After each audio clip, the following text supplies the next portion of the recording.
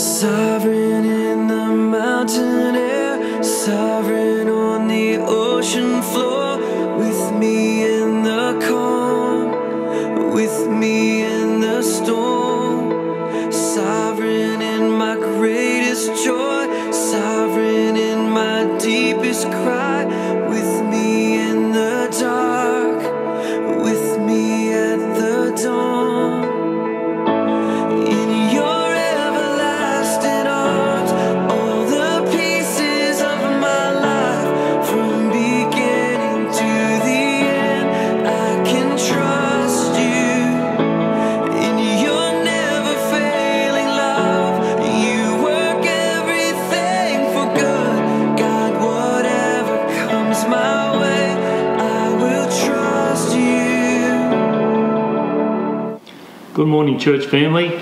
Trust you're all well, and if you're sick of talking to the dog and you want to give me a call sometime for someone else to talk to, then give me a call. I went shopping for the first time the other day, and I was looking for a camouflage shirt. Searched everywhere, couldn't find one. So today we're still on our search for Jesus in our Where's Wally series, and this is number 3. If you want to look back at the other 2, you can. And what we've discovered is that Jesus is actually not camouflaged, he's actually hiding in plain sight in the Old Testament.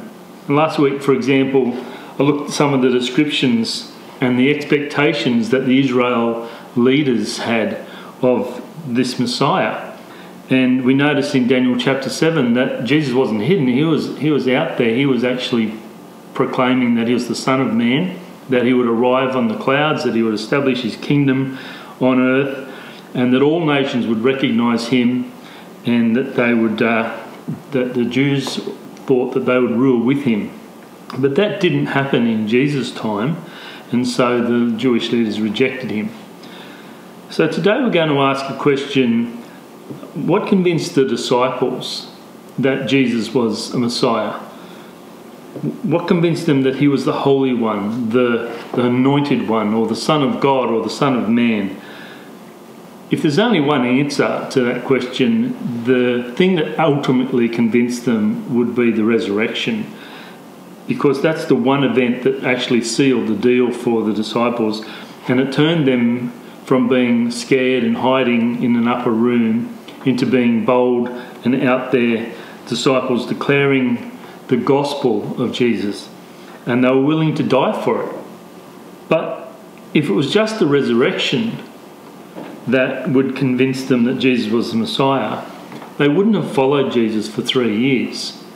They wouldn't have committed that amount of time to follow him. There was something about Jesus that made them follow him for that amount of time. And Peter and Nathanael wouldn't have declared, "Yes, you are the Messiah, the Son of the living God," sort of midway through Jesus' ministry. So how did they know? And I believe that God revealed Jesus to these disciples through the Old Testament.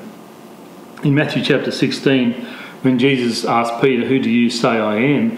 and Peter declared that Jesus was the Messiah, Jesus said to him that, "You are blessed because my Father in heaven has revealed this to you." He did not learn this from any human being.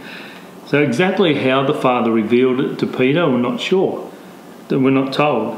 But what we do know is that God always speaks before he acts, and that way we know it's God and it's not some random act and some fluke.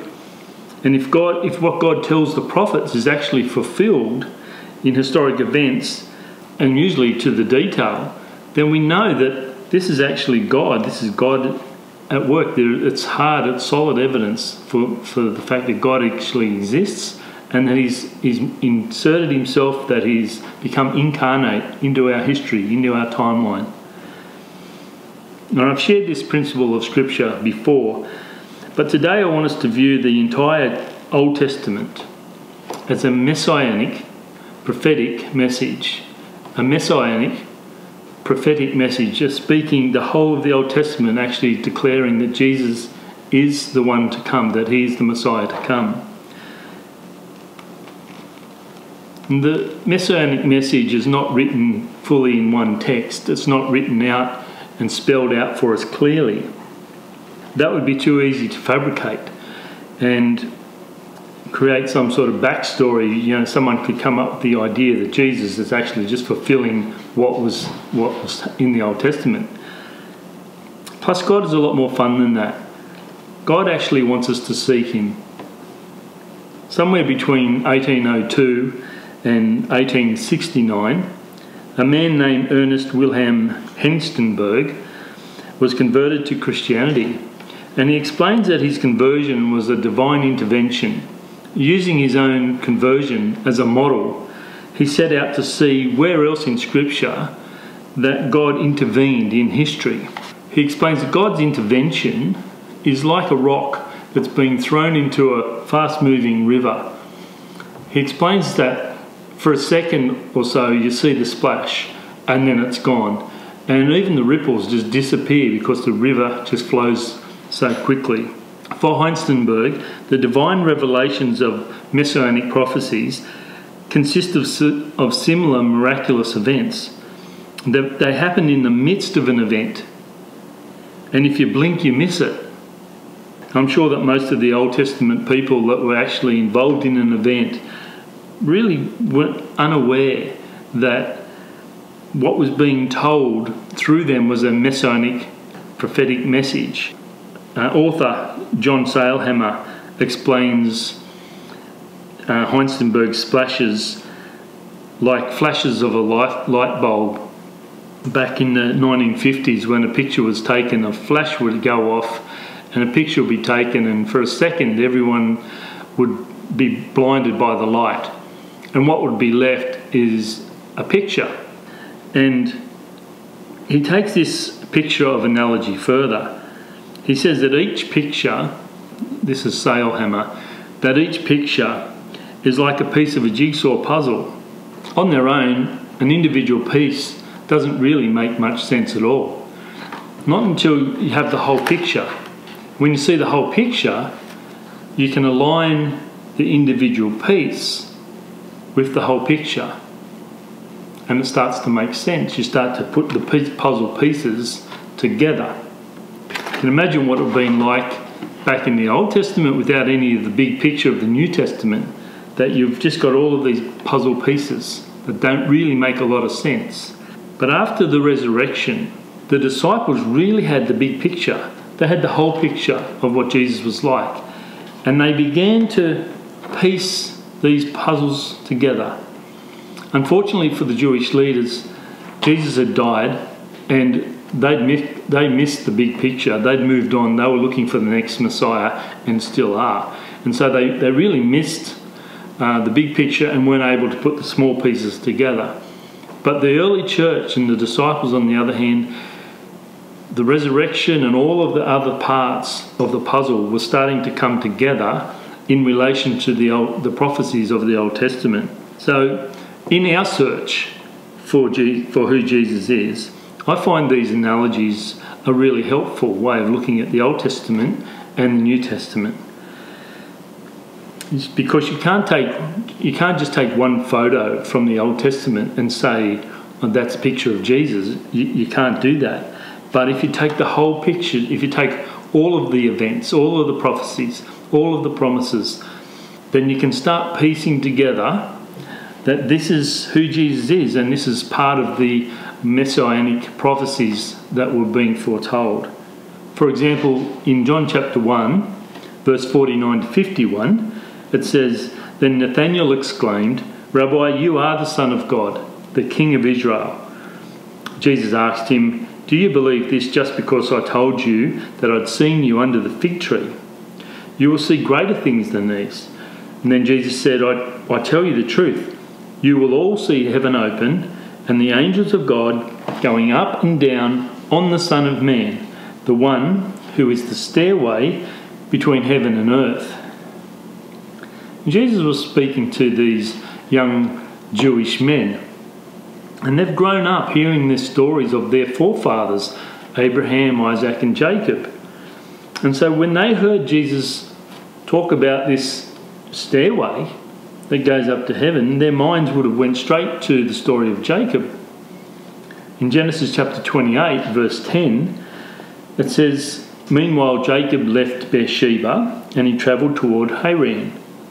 At sundown, he arrived at a good place to set up camp, and he stopped there for the night.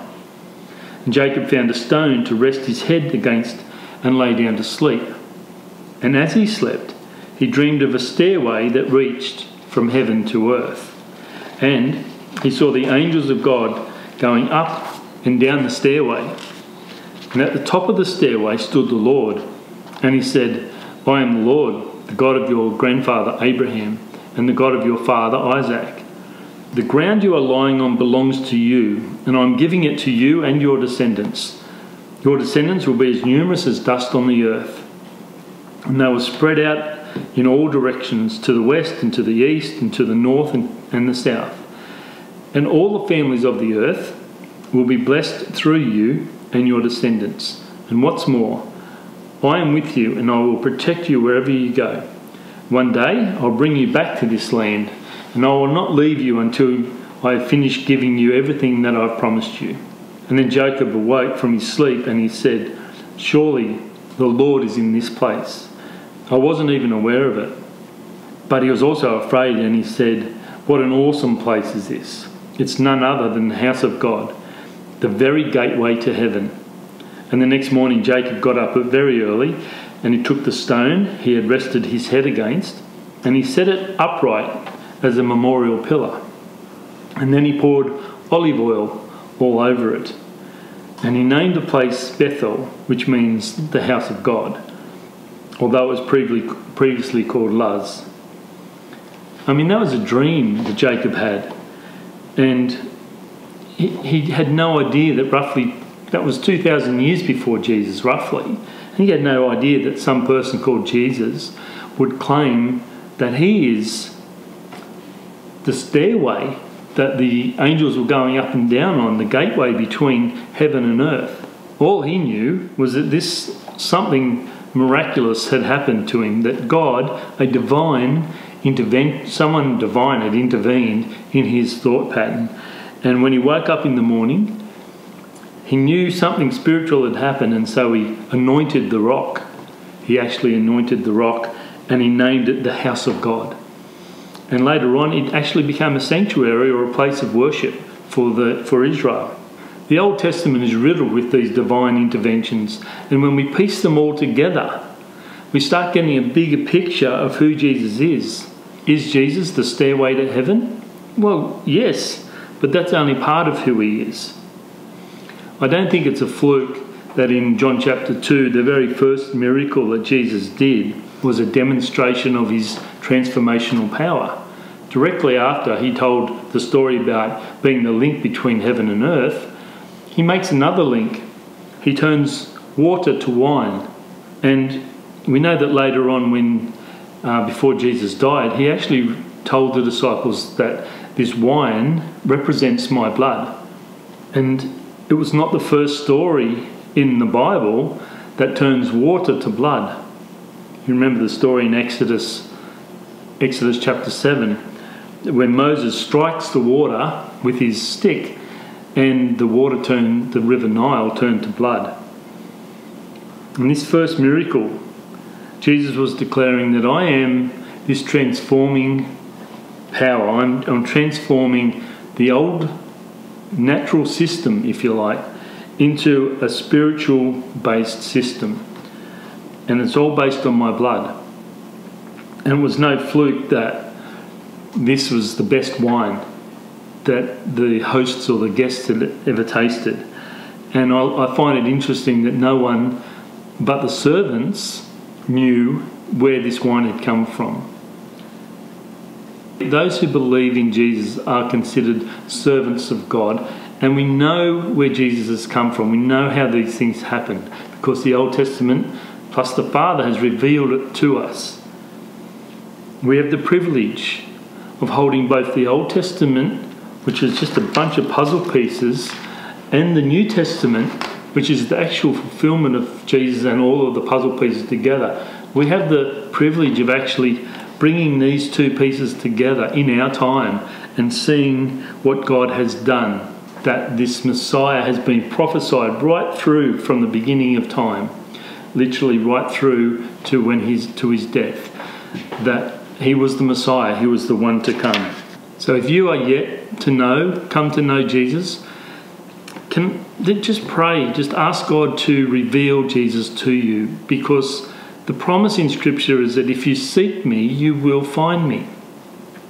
And Jesus is hidden in plain sight. He's easy to find if you seek him.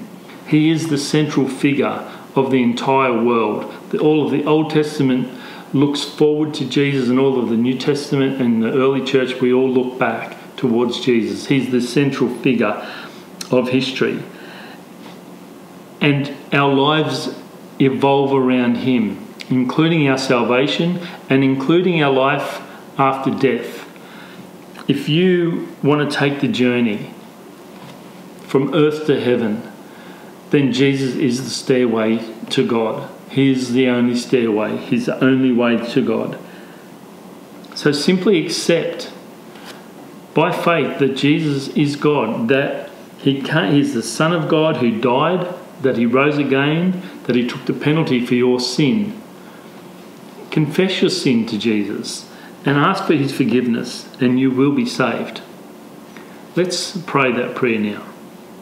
Jesus, I believe that you are the anointed stone, the stairway to heaven, that you are the Son of God who died and rose again. And I confess my sin to you, and I ask for your forgiveness today. I trust that you prayed that prayer from your heart, and if you have, then welcome to the spiritual family of God. You have been brought into a family with a great history and a great future. See you next week. Sovereign in the mountain air, sovereign on the ocean floor, with me in the calm, with me in the storm, sovereign in my greatest joy, sovereign in my deepest cry.